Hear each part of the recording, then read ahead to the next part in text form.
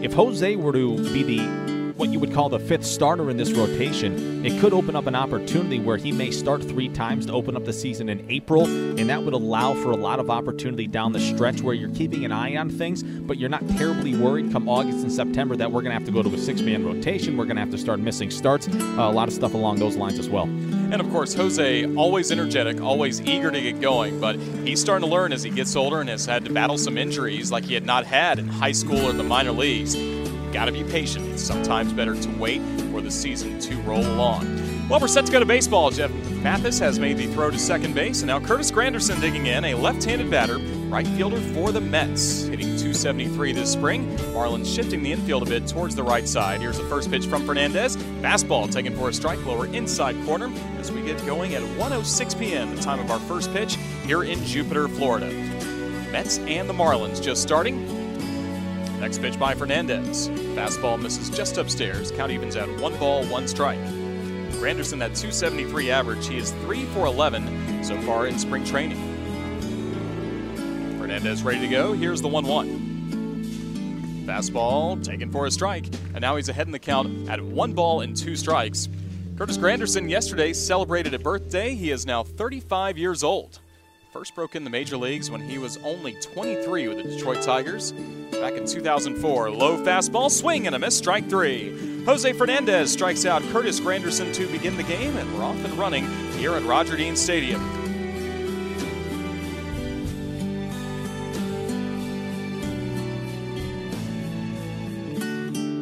Hello again, everybody, and welcome to this episode of the Roger Hoover Podcast. I'm Roger Hoover, and I'm recording this on Thursday, September 29th, 2016 from Tuscaloosa, Alabama, and certainly not the happy circumstances that we normally have around this podcast.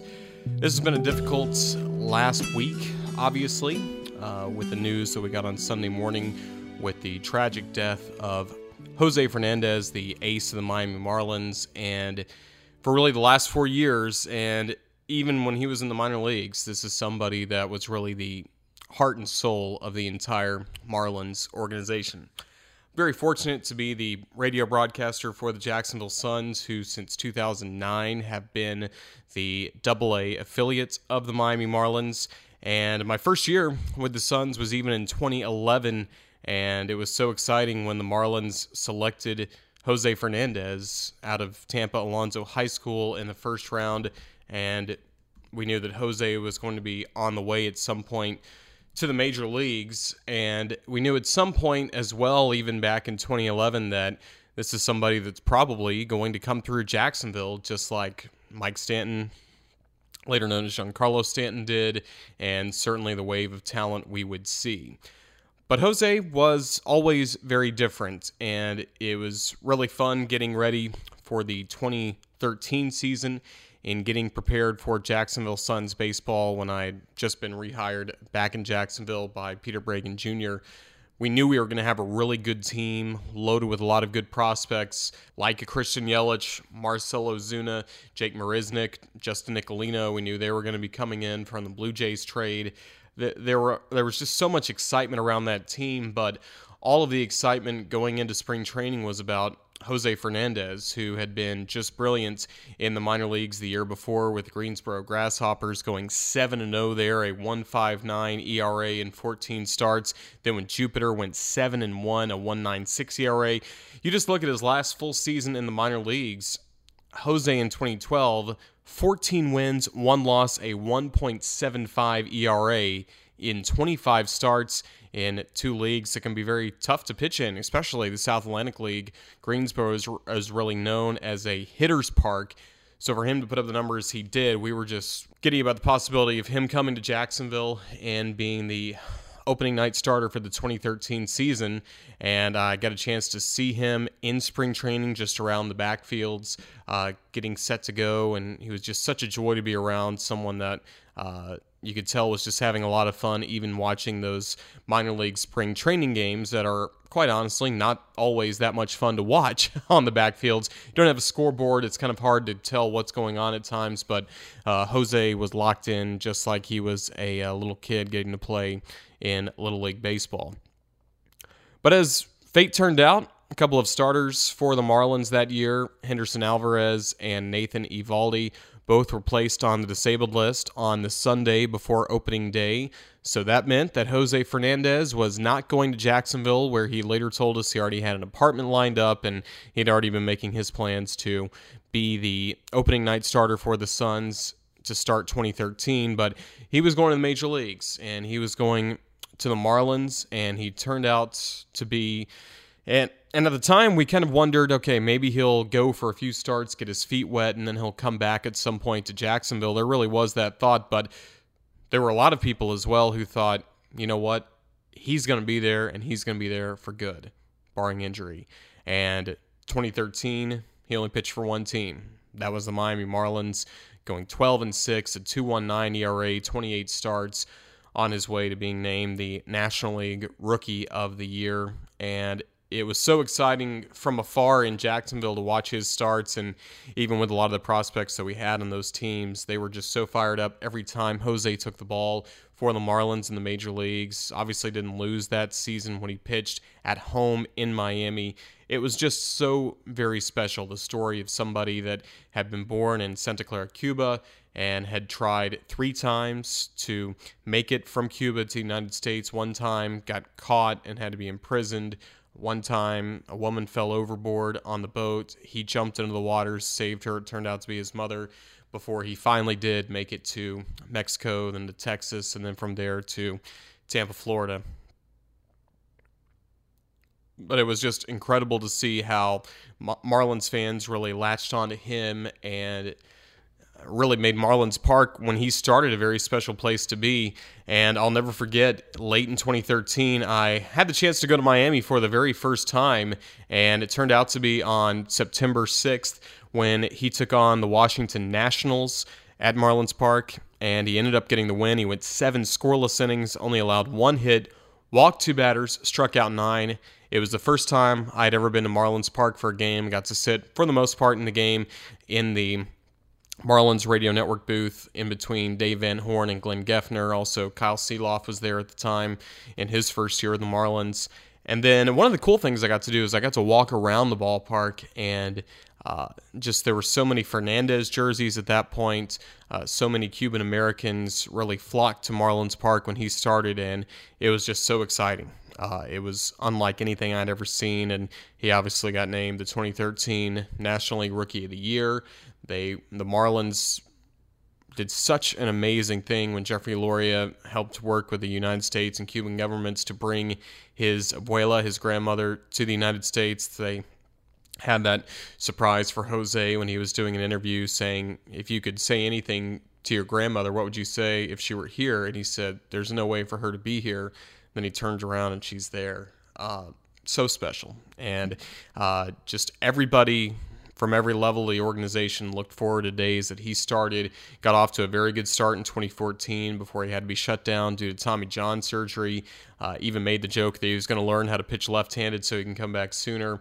And we were hoping going into 2015 that at some point Jose would pass through Jacksonville and get to make a start for the Suns as part of his rehab process. And as it turned out, the last minor league start he had before making it to the major leagues ended up being with the Jacksonville Suns on June 27th of 2015 at the baseball grounds. We had over 7,000 people come. We were able to really promote the event that Jose Fernandez was going to start in a Jacksonville Suns uniform, and he ended up taking the loss. He ended up allowing 4 runs on 6 hits in his 5 innings of work. Most notably gave up a home run to a really good Southern League hitter in Nick Ramirez of the Biloxi Shuckers, as the Suns eventually did lose the game, but he still felt good after his start.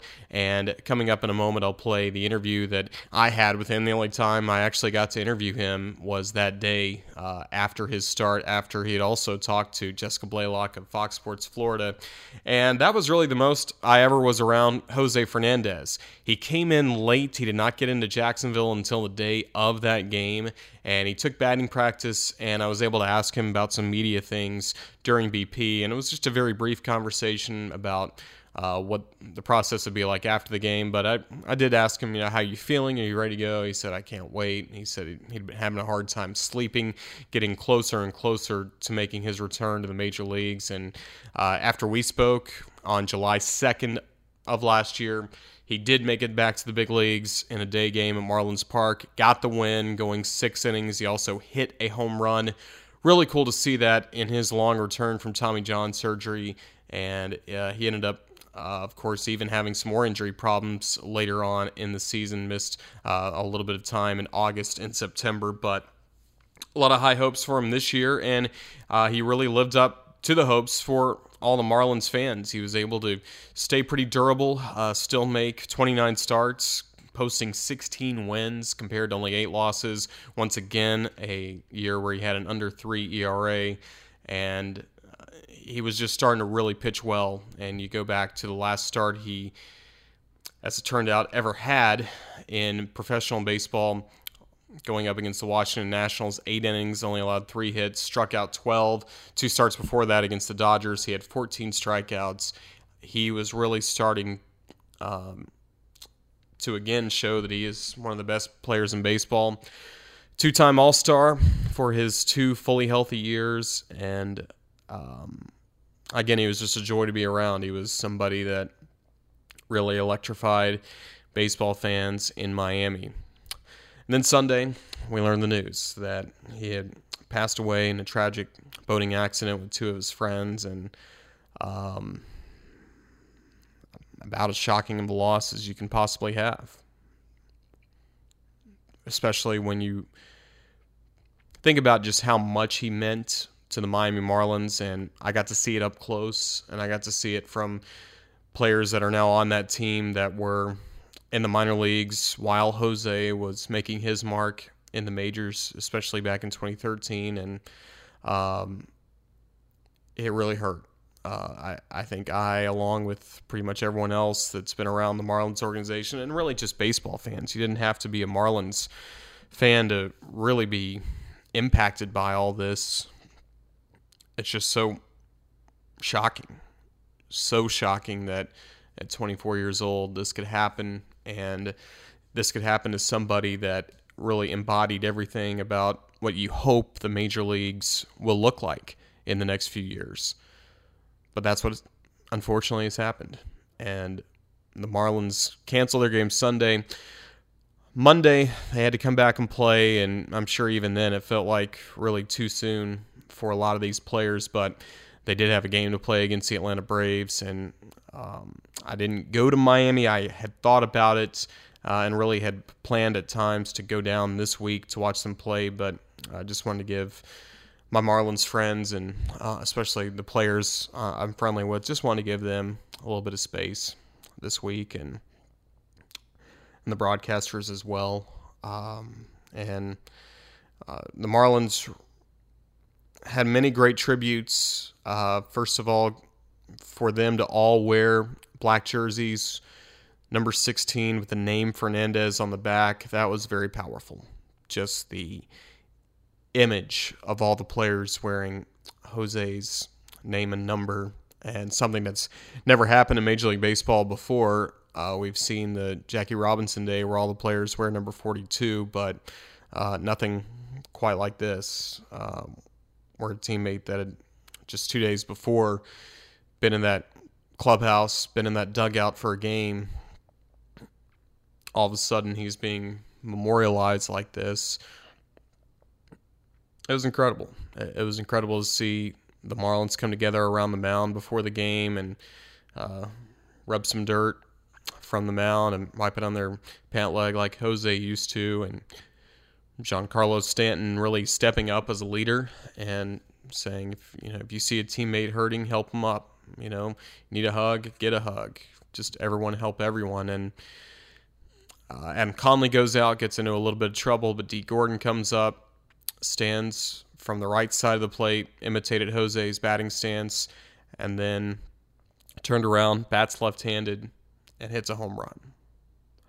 A towering homer, his first of the year. He's not a home run hitter, and he's in tears by the time he gets to home plate, and his Marlins teammates gave him a lot of love and some hugs in the dugout, and very touched by how Derek Dietrich kind of grabbed a hold of him in the dugout. And we've had Derek on this podcast, and Derek's a good friend, and they just played with a sense of brotherhood and had a good win against the Mets that night. And I know it was very tough for the Mets as well, and I thought they were very classy in the way that the two teams were able to come together and hug. And before the game, I thought was powerful as well. And then after the game, the Marlins win, and they go to the mound once again and leave their caps, and Jose and Giancarlo had another speech about Jose, and it's just tough. It's extremely tough, and a lot of tears have been shed about this by me, and I know Marlins fans, and that's continued into Tuesday's game, Wednesday's game with the procession that went by the ballpark, and the team as well having a private funeral where two players, Marcell Ozuna and Martin Prado, spoke. A lot of tears. And there's no way to make sense of it. And it's always going to hurt. I think this is one of those tragic deals that is always going to really hurt every time I think about it. And when I think about how we lost such an outstanding young man like Jose Fernandez at this age, and at a time where he had a girlfriend that is pregnant, and he leaves behind a family that had already endured a lot just to get to this country, and then to watch him get to play baseball. It's tough. It's very tough. But with all of this tragedy, I can't say enough how proud I am of the Miami Marlins and the organization, and a lot of people outside of baseball and people that don't always know what they're talking about are quick to really criticize the Marlins and talk about how, they're never in the race. And the Marlins were in the race this year for the wild card up until last night. They got eliminated from postseason contention, game 158. That's incredible. It's an incredible turnaround they've had under Don Mattingly. This is a team that has some of the brightest young stars in the game of baseball, and a great coaching staff, and they're really great people up and down the organization. And I get to see it in the minor leagues, most notably, but just in the time I've gotten to spend in Miami and at spring training, and even getting to call some baseball for them earlier this year, the Marlins are an outstanding organization. And I hope that the baseball world and the sporting world recognized what a class act this organization really is. Because that's what I keep coming back to. And obviously with the Marlins, no one has really helped me in my career more than their broadcasters. Starting on the radio side with Dave Van Horn, Glenn Geffner, and Kyle Seeloff, who invited me on to 3 of their spring training broadcasts to get my first Major League play-by-play in. And as it would turn out, the man that threw the first pitch in a Major League game that I ever got to call was Jose Fernandez. The first game I ever did last March was March 17th, St. Patrick's Day. Jose Fernandez went up against Jacob deGrom. Mets eventually got the win, but it was electric to see Jose. And part of the reason I guess I was so nervous going into that first game was just the fact that it was a Jose day, and this is something always Marlins fans look forward to. But I really enjoyed getting that opportunity and have enjoyed a good friendship with those guys over the past few years, and they made an outstanding tribute. I would really encourage everyone to look up the Miami Marlins podcast and listen to the tribute that Kyle Seeloff and Boomer Dangle put together earlier this week that they played on Monday's broadcast, and for Dave Van Horn and Glenn Geffner to be on radio the last 3 nights, and even coming up this weekend in Washington, for them to have the composure they did, even though they had to fight through tears a lot. I thought they did a wonderful job. And same can go for the television coverage I watched with Rich Waltz, Al Leiter, Craig Minervini, Jeff Conine, Jessica Blaylock, all the way around.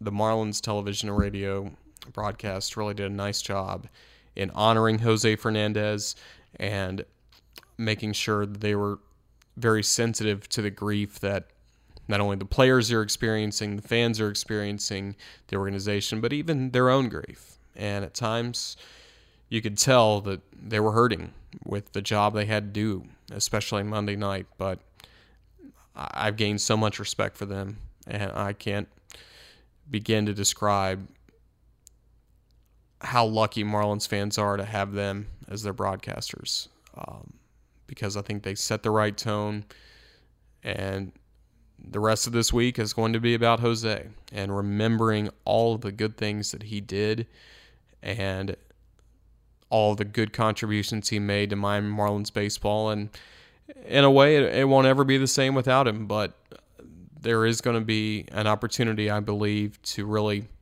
help cement his legacy. Obviously, no Marlin is ever going to wear the number 16 again, and I hope there are more tributes on the way. Some have suggested a Jose Fernandez Spirit Award be named. I'd certainly be in favor of that. I just want to make sure that, especially with younger generations that will follow that never got to see him pitch live like I did and like so many of you did, I really hope there's a way we can just show the passion he had for the game and the way it should be. Because that's what I'm going to remember about Jose Fernandez. He wanted to win.